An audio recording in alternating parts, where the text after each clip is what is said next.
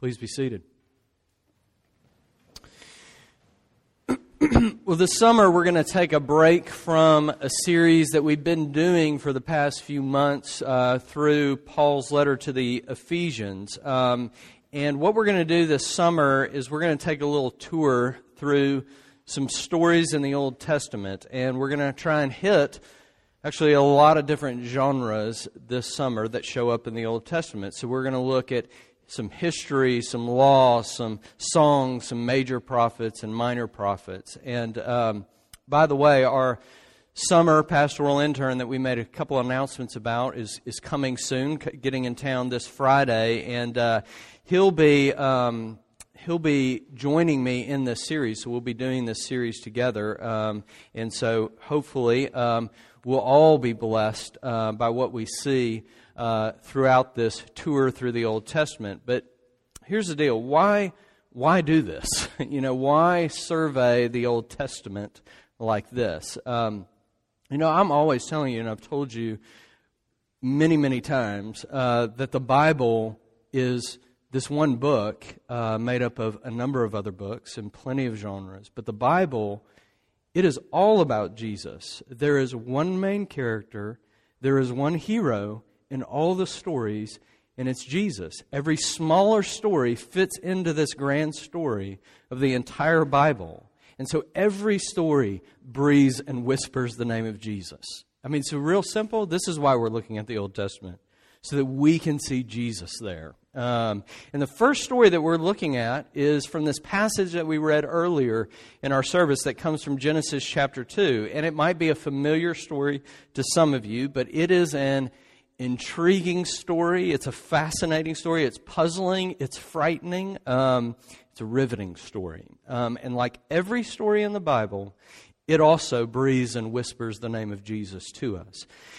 Last week, as some of you know, or the week before last, I was down in Florida speaking at our denomination's annual college ministry conference called the RUF Summer Conference, or Reformed University Fellowship. And on the way down to this conference, as we were driving in the car with our kids, my wife made a genius move, pure genius on her part. And she bought, for my two oldest kids, the movie The Princess Bride, and let them watch it on the way down to summer conference. And they watched it probably 4 times on the way down there and on the way back. Loved the story.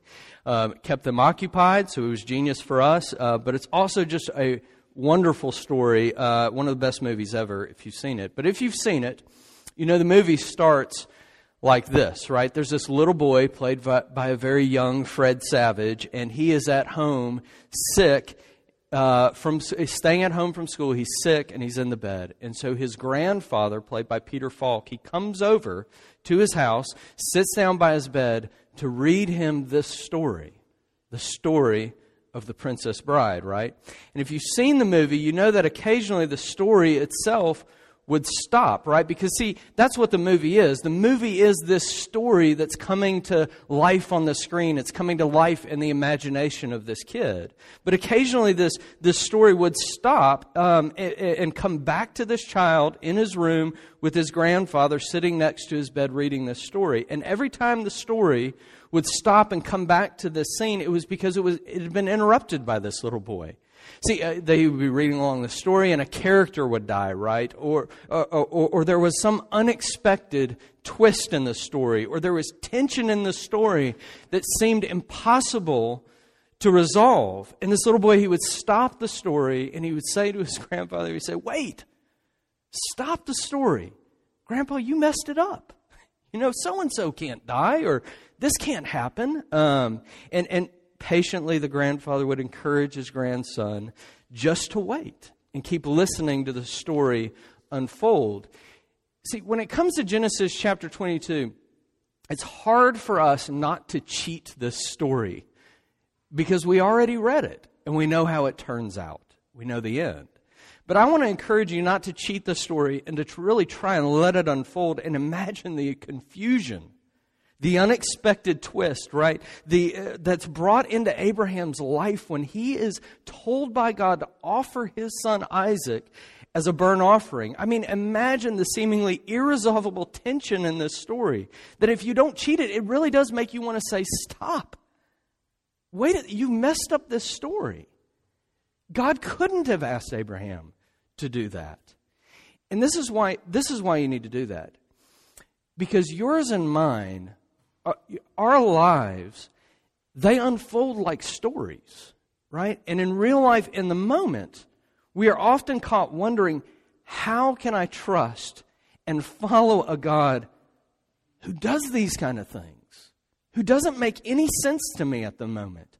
How do you trust Him with the mysterious, unexpected twists that He brings into your life, the suffering, the hardship, the seemingly irresolvable tension in your life? How do you follow Him in your family, in your work, with your money, in your tricky and complicated relationships, especially when you strain forward, right? When you strain to guess at the consequences of following a God as mysterious as this and as puzzling as this? How do you trust a mysterious God like this? I want to talk about it with these 3 points this morning. Face questions, face paths, and face provision. First, face questions. And I want basically to show you 2 questions in this story. One is a question of experience, and the other is a deeper question about God's character. God says to Abraham in verse 2, "Take your son, your only son Isaac, whom you love. Go to the land of Moriah and offer him there as a burnt offering on one of the mountains of which I shall tell you." Now look, to be honest, this is why trusting a mysterious God is full of questions. It's because in the twists and in the confusion and in the tension, it sometimes feels like in real life that the God who is supposed to be saving you, it feels like He's killing you. Your son, your only son, the son whom you love. I mean, the brief backstory is this. Abraham and his wife, Sarah, they were old, past the point of childbearing years, right? Some of you remember this story when God came to them and promised to give them a son, and it seemed ridiculous to them just to hear that promise of God. I mean, the Bible tells us that Sarah just laughed at it. It seems so far-fetched, right? But even in their old age, God kept His promise and gave them this son, Isaac. And listen, it's hard for us, I think, to feel in our guts and really understand the weight of this because we live in an individualistic society and culture. But in this culture, family was everything. Individual accomplishment, success, status, position meant nothing in this culture. Family was identity. Family lived on through the firstborn son. The firstborn son is what secured a family's status and position and future and stood in line to inherit absolutely everything. But even more than that, Isaac was more than just a son to Abraham and Sarah. God promised to build a nation through Isaac. I mean, God promised to bring salvation to the world through this son. And God comes to Abraham with this repetitive, pointed language highlighting all of this. Offer not just your son Isaac, Abraham, your son, your only son, the son who you love, the son you absolutely cherish, the son you absolutely delight in, the one in whom your hope rests. Offer him to me. See, there's the question. What? I mean, somebody must have messed up the story. I mean, this can't be not Isaac, right? And I think, what about our lives when they seem to be crumbling around us? What about your life when the things you cherish so deeply in this life are put in jeopardy? You say, you want me to let go and trust you, to let go of this relationship, to let go and not defend my reputation at the office, to let go and trust you even when it means that I'm going to miss that promotion, even when it means I might be fired? You want me to let go and trust you when my security is on the line, when my children's futures seem to be at risk here? And you see, we start thinking, I thought you meant me good in this life. But these twists, this tension, it feels like you're trying to kill me. But listen, there's still a deeper question in this story. And I would say that this really is the ultimate question in this story. And you've probably already begun to feel the tension in it. God's command here, God's command to Abraham and his promise to Abraham, they seem to be in total contradiction with one another. I mean, how in the world can this command and his promise actually fit together? The theologian Emil Brunner calls what we are talking about here the central mystery of Christian revelation. See, how do command and promise, right? How do justice and mercy, how do holiness and love, how does law and grace fit together, right? Abraham certainly felt this tension. You know, after God's command, right, Abraham loaded up and he took Isaac with him on this journey to this unknown place to offer his son. And by the way, this is like a 45-mile trip for them to take, right? And they're walking.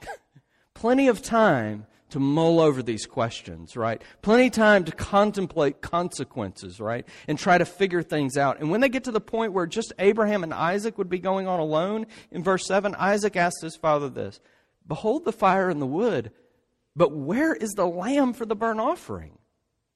And what did Abraham say to him? He said, "God will provide himself the lamb for a burnt offering, my son." And I don't want to downplay the faith involved in that answer to his son. But listen, at the same time, he's just saying this to Isaac. I don't know. I don't know, Isaac. I don't know how this fits. I don't know how God can be the God of command and of promise. God is a mystery to me right now. You know how you watch kids and they're learning how to stack building blocks, right, in the nursery or in the playroom at your house or whatever, one on top of the other. And the older they get, the better they get at it, right? And they learn that the stronger, the more solid, the more firm the foundation, the higher they can stack the blocks, right? The blocks on the top, they are dependent on the blocks underneath the foundation. When you first hear these questions side by side, they seem unrelated, right? You started tracking with me through the questions of experience, I know what it's like to scratch my head and wonder, God, I thought you were supposed to save me when it feels like you're killing me in life. But this next question put beside it, it seems unrelated to that because it seems so abstract and it seems philosophical, right? How do justice and mercy, holiness and love, command and promise fit? Now, I've got to let the natural tension of the story remain and unfold for you. But those questions, they are not meant to be side by side, right? They are meant to be one on top of the other. It's the deeper question that seems abstract and philosophical right now to you that is the foundation for the question of experience. See, only when you answer the deeper question, how command and promise fit together, can you begin to answer the question of experience and stand on top of it and not fall and crumble under its weight? It's when you answer the deeper question that you can begin tracing joy through the pain that's in your life. Answer the foundational question and you can start tracing hope through trial, certainty through chaos. But you have to have the foundation down. Okay, let's leave it there for a moment and keep going. Second, let's look at faith's path. Abraham shows us here the path that faith takes in the midst of all the bewildering questions and painful tension. And the path that faith takes is to follow God's call, not knowing where it's going to lead, not knowing how it's going to turn out. In verse 2, God says, "Take Isaac and offer him as a burnt offering." Where? God says, "I'll tell you later," right? To one of the mountains, I will show you. Earlier in Abraham's life, but still as an elderly man, God did something very, very similar to Abraham. He said, Abraham, this is in Genesis 12, verse 1. He said, "Go and leave your home, leave your stuff, leave your family, leave your father's house." Where? God says, "I'll tell you later. To the land I will show you." You see this? God says, leave your comfort, leave your security, leave what you know. Let go and give up what you most love and cherish in this life. What is God asking Abraham to do in the seemingly irresolvable contradictions of life? And what is God asking you to do when illness threatens your life or the life of someone you love? What is God asking you to do when obeying Him most certainly means that your career will be put in jeopardy? What is God asking you to do when speaking the truth to one of your friends will most certainly damage your reputation among your peers? When the consequence of following Him looks like your whole life will crumble and fall apart. He is asking you to let go and give up what you most love and cherish and follow Him, not knowing where it will lead, not knowing how it will turn out. And do you know why? It's because He wants you to see that He is the ultimate treasure in life. And He is not a means to get your treasure. There's a show on PBS that is strangely addictive if you happen to land on it. You would never purposely probably watch it. But if you land on it, you might stay there for a few minutes. And it's called The Antique Roadshow. And it's kind of like the nerdy forerunner of like American Pickers and stuff like that. But it's these people bringing in family heirlooms and treasures that may have been hidden in the attic for years, right? And they bring these treasures to these appraisers to find out their monetary value. And so, for example, someone might bring in a beautiful painting that has been hidden in the attic of their family for years, right?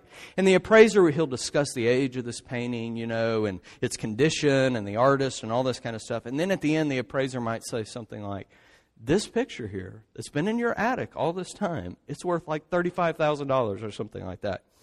And, people are wowed, they're amazed, all that stuff. But it's really cool. And it's really beautiful, and even surprising, when the owner says, "Oh, I would never sell it, not even for $35,000 or $40,000 or whatever. I just wanted to learn its true value and worth." Right? The monetary value is just a reaffirmation of the value of the treasure, but they ultimately they aren't interested in using it to get something else, and that's what's beautiful about it. Right? They treasure it for its beauty alone. Right? They simply love to adore it. They would never think of using it to get something else. God wants Abraham, God wants you to see and wants you to know and feel deep in your bones that He is the only treasure you need. He is the treasure, not a means to get your treasure. See, there are these things in our lives that we start to see as non-negotiables, right? For my life to have joy, for my life to have meaning and significance, to be fulfilling, I have to have these things. I can't let go of them. They're non-negotiable. And most of the time, those tend to be very good things in our lives. Things that we have turned into ultimate, non-negotiable things. For Abraham, it was his only son. And for you, it might be a secure position in your career, a good reputation among your peers, a stable family life without any drama, or a spouse that will complete you and quench your thirst for companionship, a bank account that's sufficiently padded to make you feel comfortable and secure in this life. Are you beginning to see what God is doing with Abraham? He is taking the non-negotiable of his life, the treasure of his life, the son he loves, the son who has become his emotional center and his foundation in his life. The Son who is His hope. And God is saying, I want you to find out that I am the only treasure you need in this life. This is the path of faith. I want you to follow me, not knowing how it's going to turn out, what you might get in return. I want you to follow me to find the one true treasure, the one foundation that can never crumble beneath your feet. Reputation, bank accounts, right? Relationships, they're constantly fluctuating in your lives and in mine. Even though you have come to see them as non-negotiables, they're not strong enough to hold you up, and they are not strong enough to last forever in your life. Real quick, the author of Hebrews, he comments on Abraham's faith. It says that he was able to leave not knowing where God would lead for this. He says, for Abraham was looking forward to the city with foundations, whose architect and builder was God Himself. God wants you to see that He is the ultimate treasure, the only foundation that can be in your life that will never fluctuate up and down or pass away. You see, you and I, we will never be great like Abraham. You can never be courageous like Abraham. Right? You can never live the kind of life Abraham lived unless you are willing to let go, unless you give up your conditions and follow God, not knowing where it will lead. If you do that, Are you ready? And are you really following Him and not just using Him as a means to get your smaller, passing, and fading treasures in this life? Now, finally, let's look at faith's provision here. We'll try and bring all this together. When you get to verse 9, if this were a scene in a movie, everything would be in ultimate slow motion here. I mean, that's how the writer intentionally has written this. He's slowing things down. And you can almost imagine, if this were a movie, the camera giving you different angles as the scene progresses in slow motion, right? A close-up of Abraham's conflicted face, and then to Isaac's bewildered and confused face, right? And back to Abraham, and then Isaac, he's bound and he's laid on the wood there on the top of the altar. And then Abraham reaching for his life. In the Hebrew, it literally says it like this. It's so very slow. Abraham sent his hand out and took the knife to ruin his son. That's what it says literally. Everything slowed down for dramatic effect, so you can feel it. And then a voice, Abraham, Abraham. And he said, here am I. And this voice said to him, do not lay your hand on the boy or do anything to harm him. For now I know that you fear God, seeing you have not withheld your son, your only son, from me.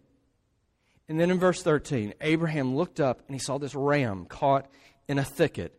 See, a burnt offering was provided instead of, in the place of Abraham's son. Now listen. It was a test, right? We're told that in the passage at the beginning.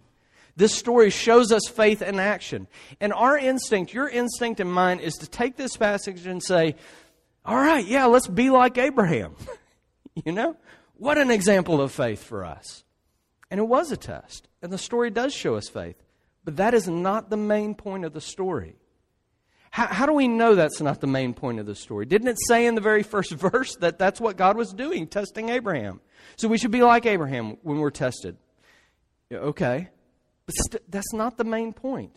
Because if it was the main point, you see, Abraham, he would have named that mountain something different. He would have called it Abraham's faith, Abraham's obedience, right? Abraham's courage. But he doesn't. He names the mountain, verse 14, the Lord will provide. And that is the point of this story. The Lord will provide. But listen, it's not just a general, cross-stitched in your house, the Lord will provide, whatever that means. It's couched in a story.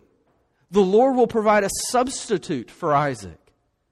The Lord provided a burnt offering in the place of Isaac. Do you know what God is showing Abraham in this story? He's showing him this. Abraham, Abraham, in me, all the contradictions meet. All the apparent contradictions meet and are resolved. Because look, that is the bigger, deeper question. How can God be both the God of command and the God of promise, the God of law and of grace, right? The law, justice and mercy, holiness and love. Because years later, on a mountain, God provided a substitute who would satisfy both God's command and His promise, His justice and His love, His holiness and His grace. On the cross, Jesus, who had fulfilled God's law perfectly, He died in your place and mine to satisfy justice. On the cross, Jesus, who had fulfilled God's law perfectly, died so that He could love you forever and ever. On our way down to Florida, our family stayed the night in a hotel in Hattiesburg, Mississippi, trying to break up the trip. And in the hotel that night, I read my son, William, one of the Star Wars books that he brought down on this trip. And he, like all 6-year-old boys should be, is totally in love with Star Wars. Star Wars, everything. Legos, all the stuff. He loves it. And we're not talking about those goofy new ones that they made. We're like classic 70s and 80s Star Wars, the real thing, right? Look, I've told you this many times before, that every good story is in some way trying to copy this story in Genesis chapter 22, in the story of the Bible. Because look, the stories that hit you in the deepest places of your life, of your heart, are stories of substitutionary sacrifice. Les Mis, easy, right? It's that we use all the time. Lord of the Rings, easy. More current stories, Harry Potter, The Hunger Games. I mean, those books, why do they sell so much? Because they are filled with substitutionary sacrifice. It's running. That's the theme running through them all, right? The Princess Bride is another great one, if you know the story. But sitting in that hotel room reading Star Wars, I'm reminded of how this theme is in Star Wars too, right? I don't know if you remember that scene in Star Wars where Luke and Princess Leia and Han Solo, they are trying to escape the Death Star, right? And Obi-Wan Kenobi, he has stayed back to disengage the tractor beam or something like that. Just stay with me. It'll be worth it, I promise.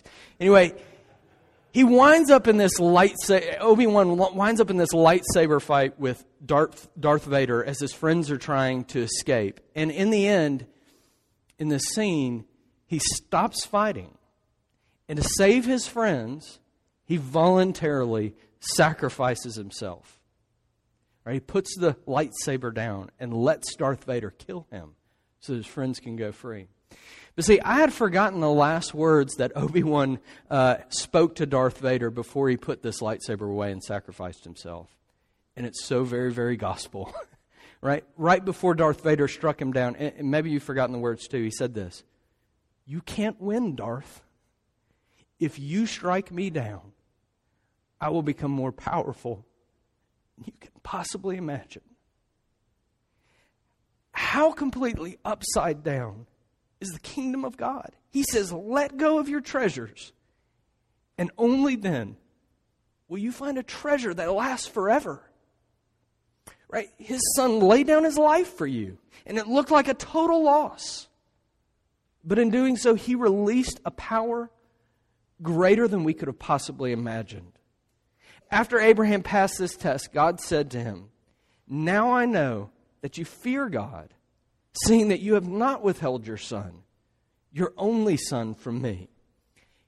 Abraham saw a shadow on that day, a whisper of Jesus' name.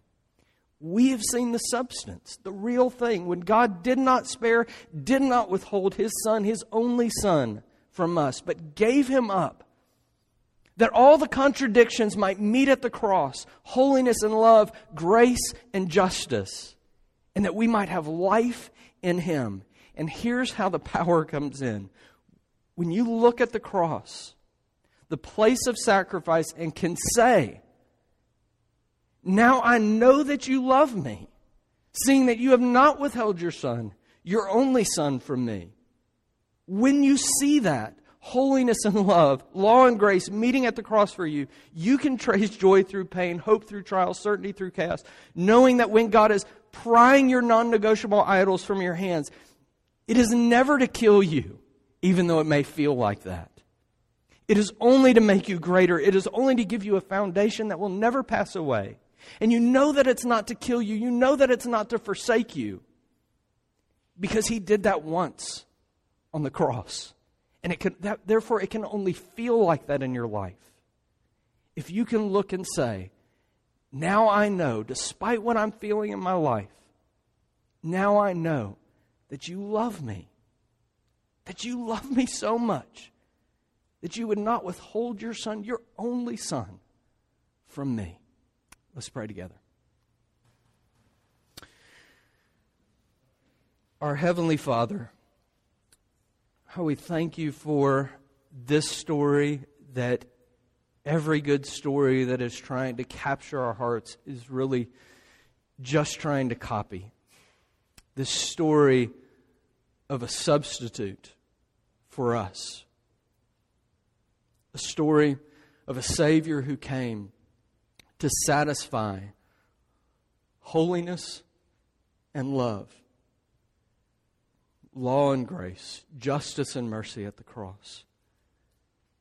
Father, in the midst of the chaos and the seemingly irresolvable tension in our lives, we often question you. We often turn to you and say, "What in the world are you doing? I thought you meant me good, but it feels like you're killing me." Father, we pray that beneath that question, we'll come back to this story and remember that it cannot be that you are forsaking your people. For you forsook your Son in our place, that we might have life in Him and have it forever. And Father, we pray that we would take this into the trials of our lives. When the non-negotiable idols of our lives are being stripped away from us. And it feels so painful. It feels like it's killing us at times. Father, we pray that you would give us faith to see Jesus on that cross, giving up everything, that we might have life in Him, so that we might obey you even in the most difficult circumstances of life. It's in Jesus' name we pray. Amen.